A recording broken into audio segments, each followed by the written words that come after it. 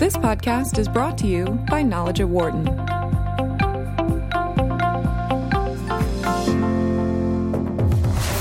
From the campus of the University of Pennsylvania Wharton School, this is Knowledge at Wharton on Business Radio. Here's your host, Dan Loney. Hi, everybody, and welcome to Knowledge at Wharton on Sirius XM 111 Business Radio, powered by the Wharton School. In what very well could be a landmark case if it moves forward, the city of New York has filed suit against 5 of the biggest oil companies, BP, ExxonMobil, Chevron, ConocoPhillips, and Shell. They are also going to move the assets that they have in those companies, in those oil entities, out of the investments and into others. Mayor Bill de Blasio is doing so in leading this, claiming that these companies are in part responsible for climate change and also responsible for the city having to pay out billions of dollars in cleanup from various large storms we have seen in recent years, like Superstorm Sandy. The question is whether or not this can be proven in the courts, or whether or not it is a matter for state legislatures. To take a look at this case, we are joined by David Hunter, law professor at American University, and also by Thomas Lyon, who is chair of Sustainable Science, Technology, and Commerce at the University of Michigan Business School. David, great to have you with us. Tom, great to have you with us as well. Thank you both. Nice to be here. Thank you both. First, what's your reaction, David, to a suit like this being brought forward?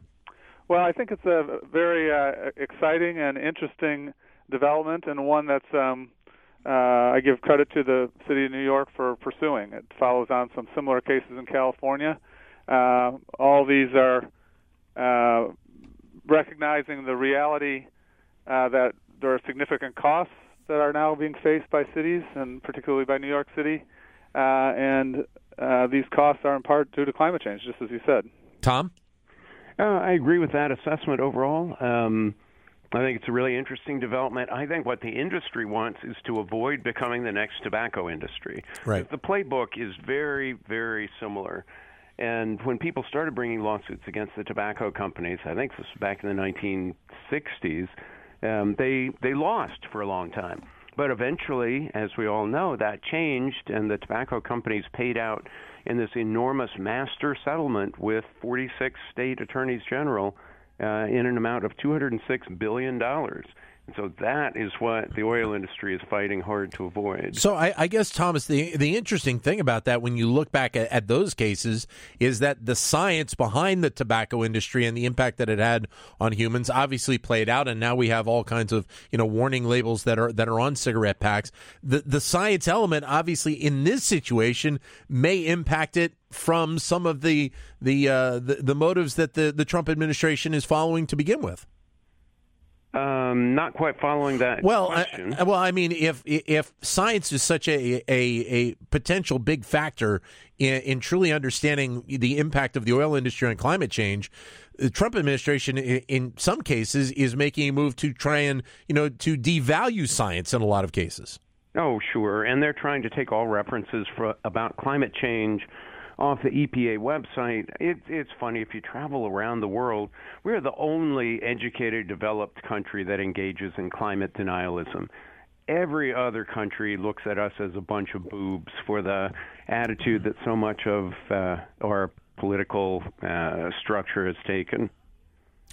David? Yeah, I couldn't agree more. I mean, it's absolutely true. It's every country, developing countries as well. The discussion and debate over whether climate change is happening and whether it's caused by human causes and the burning of fossil fuels is over. There are other debates to have. And the tobacco industry example is interesting from the other side as well, because it's the tobacco playbook that's guiding this lawsuit to some extent. The original lawsuits against tobacco lost not only because of the science, but because of the claim that there were a lot of different causes to an individual's cancer. The individual had a choice and chose to smoke, and this made the things very difficult. What shifted was when the states and municipalities, or the states in particular, started to sue for their costs more generally.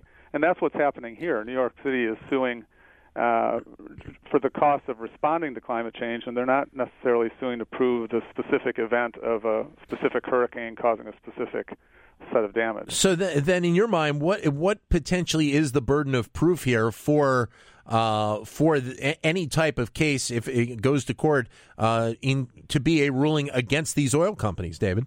Well, the burden of proof is to prove more likely than not that the pollution is causing the damage. And that they were responsible for it and acted unreasonably in causing it. In some ways, we can make this case look just like, and think about it just like any normal pollution case. They have an activity that they've known for decades. This is the allegation that they've known for decades would cause exactly the problems that are happening. They continued to produce the product. It's just and that pollution happened and it caused the damages. So on one hand, it's a very simple case.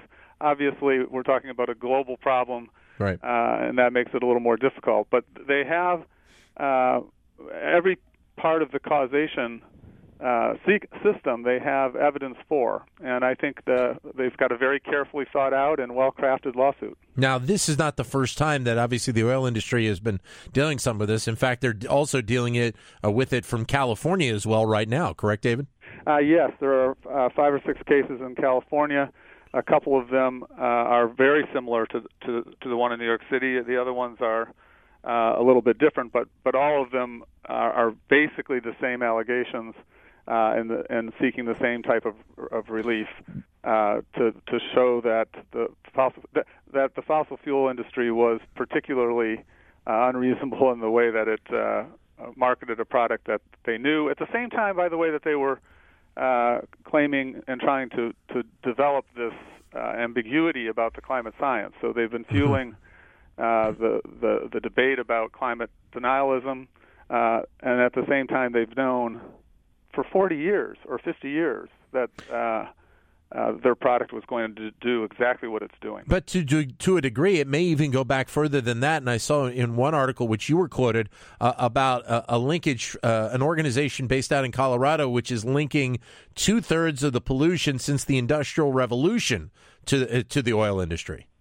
That's right. Two-thirds of the of CO2 pollution, right, to the carbon majors, what they call the carbon majors. And this is a part of the lawsuit here. The 5 companies that are being sued have been linked to 11% of carbon dioxide emissions. 11%, that's a heck of a lot more than you or I are responsible for. Right. We're joined by David Hunter of American University, Thomas Lyon at the University of Michigan. Your comments are welcome at 844-WHARTON, 844-942-7866. Or if you'd like, send us a comment via Twitter, either at BizRadio111 or my Twitter account, which is at NanLoney21.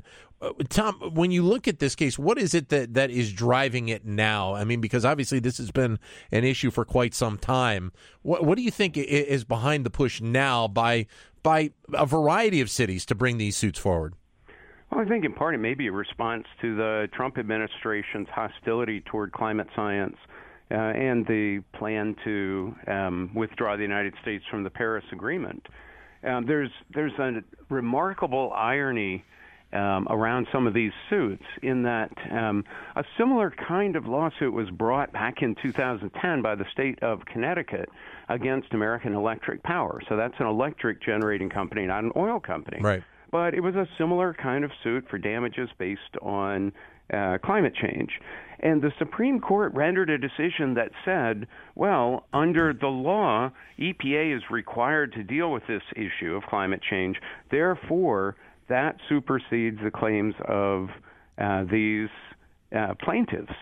So it would be a remarkable irony if the Supreme Court were to block these lawsuits because EPA is charged with solving the problem while the EPA sits there and denies that there even is a problem. So then does it potentially mean that it could be almost a kind of a bumping down the chain effect in that it may end up being, if the EPA is taking one kind of tone on this issue, that state legislatures may have to? State legislatures are already acting. California has acted. The northeastern states created the Regional Greenhouse Gas Initiative years ago. So there is a lot of action at the state level already. Yeah, and by the way, the New York City lawsuit is well crafted to avoid the same preemption arguments that led to the dismissal of among other things, an earlier case brought by the Inuit in a case from the village of Kivalina in California. And of course, if the Trump administration rolls back and argues that there's no authority at the federal level to regulate CO2, which is part of their argument, then that also will affect the preemption going on. That's the irony that's being noted. As you both have mentioned, part of this is the understanding of the oil companies knowing for decades that this was a problem and that they did nothing to address it. And from what I understand, David, you also have New York Attorney General Eric Schneiderman, who is also looking into this as well, correct? Yeah, that's exactly right, as well as the Attorney General from Massachusetts. And that goes to your question about why now. I think in addition to perhaps the broader dialogue that continues in the U.S. under the Trump administration, you also have both the study you referred to in Colorado that documents what the different companies' contributions to climate change are. Right. But you also have emerging over the last year or 18 months the fuller picture of what the companies knew and didn't disclose, and their choice, where they publicly, at the same time, they publicly decided to obfuscate climate science and lead a campaign to lead to climate denialism and block regulation. And at the same time, internally, they were making business decisions based on the projections of climate change that they knew to be right. And that disconnect, as well as their sort of public posture, is what's leading Mr. Schneiderman, and I think also is definitely fueling this claim as well. Well, and go ahead, Tom. Place where there's this remarkable parallel with the tobacco case. There's a wonderful book called Merchants of Doubt that was written by Naomi Oreskes a couple of years ago. And the tobacco industry followed exactly the same kind of denialism strategies. And that really came back to haunt them once that was established. And I think it's quite well established now that many of the oil companies, Exxon in particular, funded climate denialism for a long time while knowing better. Well, David, what is the status of the cases that are going on in California right now? Well, they were just filed in the fall as well. Okay. There's been a motion to move venue from the state courts to the federal courts, and several of them. The oil companies want to have the cases in federal court, partially because they have some rulings already in the Ninth Circuit. So that's where it sits. Yesterday as well, we should note that Exxon filed a petition in Texas, sort of a sideward volley against the California cases in which they alleged that the city officials that were involved and government officials that were involved in those lawsuits were doing it as a way to suppress the First Amendment rights of ExxonMobil. This is something similar that they've tried against the attorney generals of New York and Massachusetts, and I fully suspect that they'll try to supplement their petition in Texas to include New York City. David Hunter from American University joining us along with Thomas Lyon of the University of Michigan. Your comments welcome by phone at 844-WHARTON, 844-942-7866. Or if you can't get to your phone, you're more than welcome to send us a comment on Twitter, and I'll be sure to bring it up through that manner, at BizRadio111, B-I-Z Radio111, or you can use my Twitter account, which is at Dan Loney, Loney 21. To the phones in Boulder, Colorado, Bridget is on the line. Bridget, go ahead. Hey, good morning. I had a question for you guys really quick. What do you think would happen if they win the lawsuit? What kind of precedent is that going to set for all the other cities in the whole United States that have absolutely been impacted by climate change? Well, that's exactly. There are many cities, including Boulder, that have impacts from climate, and they're going to look at this and say, why should our taxpayers have to carry this whole burden? We should shift some of the cost to those people and those entities, those companies that caused it. So I think that goes to the concern that Thomas mentioned about the oil industry going the way of the tobacco industry. But the reality is that they've been peddling a product that has significant consequences and been not telling the truth about it to the public.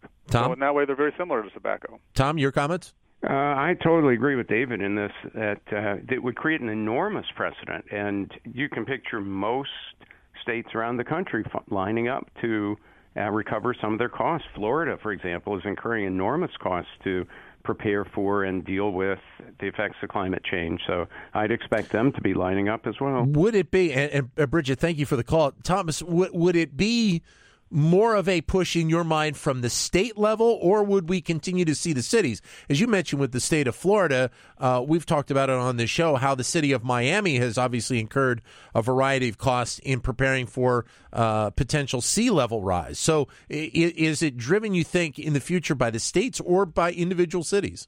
It could be both. In the United States, we have a lot of states where the state is red and a city is blue, for example. Right. It could be one leading city, as New York City has just demonstrated, but it could easily be state level too, I think.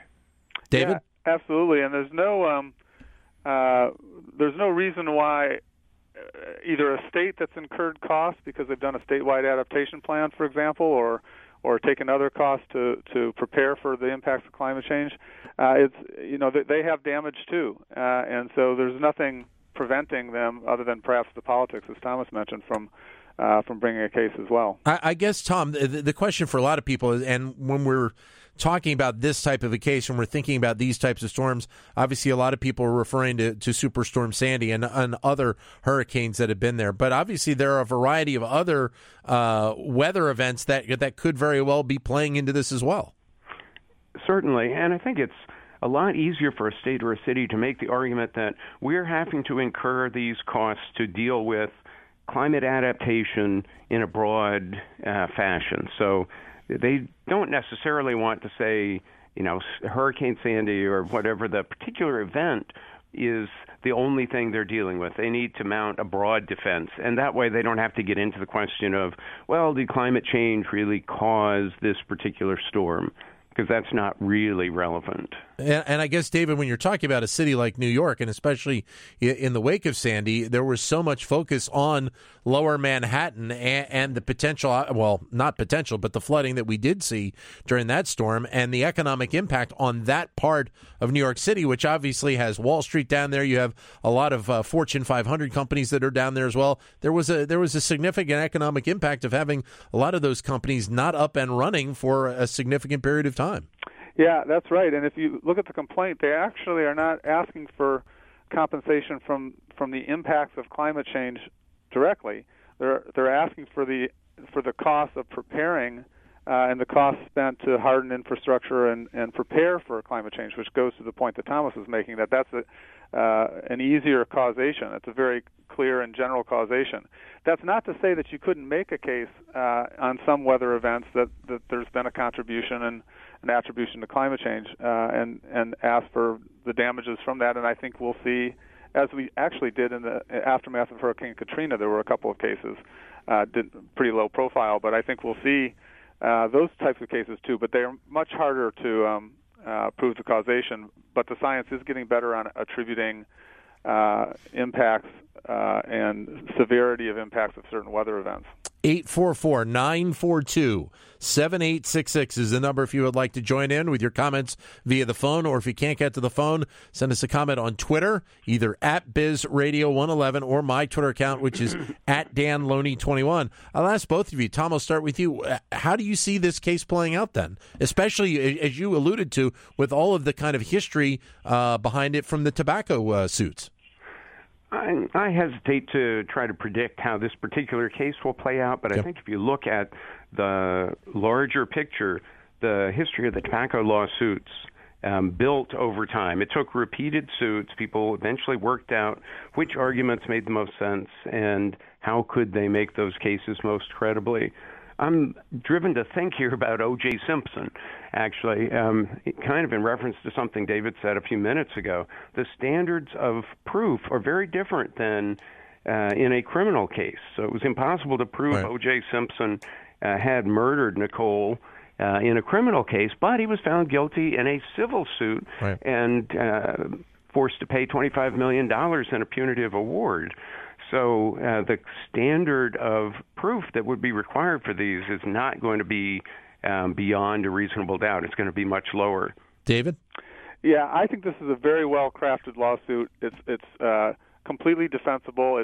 It's on one level, it's just you cause pollution that we have to prepare for, and you should contribute to paying for our costs. And that wouldn't be that complicated if we weren't dealing with some of the broader issues of climate change. And I think that this is narrowed by narrowing what they're asking for in remedy, by focusing on costs that New York City is already incurring and that is going to have to incur in the future. I think that I'm very optimistic about this suit. And as Thomas mentioned, if it's not this round of suits, this is inexorable.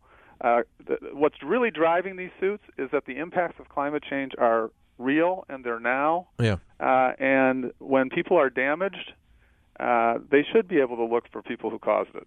I guess the other part to it, Thomas, which also is interesting, I mean, obviously the oil industry is focused on this. Are there other sectors, and I was just thinking off the top of my head, could the auto industry be seen as partly culpable here because of the pollution coming out of vehicles for decades?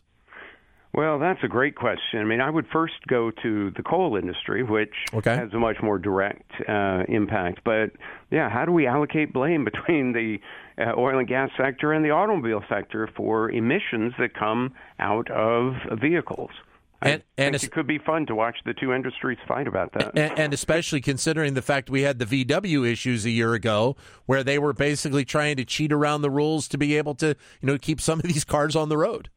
Yeah, absolutely. And apparently Ford is now being charged with something similar in some of its trucks. David, your thoughts? Well, I think that the sort of unreasonableness which we look for in tort law of the behavior is motivated with the fossil fuel industry about how they were pushing and driving the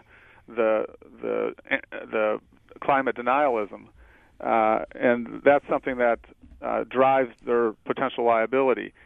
We don't necessarily have that in the auto industry until maybe, as you say, the deliberate lying about their pollution standards and their miles per gallon standards and their efficiency. And then you start to say they weren't just selling a product, they were committing a fraud. And if that goes forward, then their liability starts to look more like the oil industry. But when you think about it, and we haven't really touched on this a lot, but I think it's good to do this towards the end here, is the fact that, David, this is going to be a fight in court. And obviously, whatever the decision is, there will probably be appeals on it, from one side or the other. But it is also such a political battle as well. Yeah, this is going to be a big fight in the courts and in the sort of political culture. I think it's the industry is has to face up to the facts that we're sunsetting the fossil fuel industry, and it may take us a while, but that's what we're going to have to do because of climate change, and they have liabilities that they're going to have to deal with. Partly, they're going to respond by trying to either cap those liabilities or do whatever they can to avoid them. And that may become very political. This is the opening round, and we're going to be talking about this for many years. Tom? I agree with David that this is the sunset of the oil industry.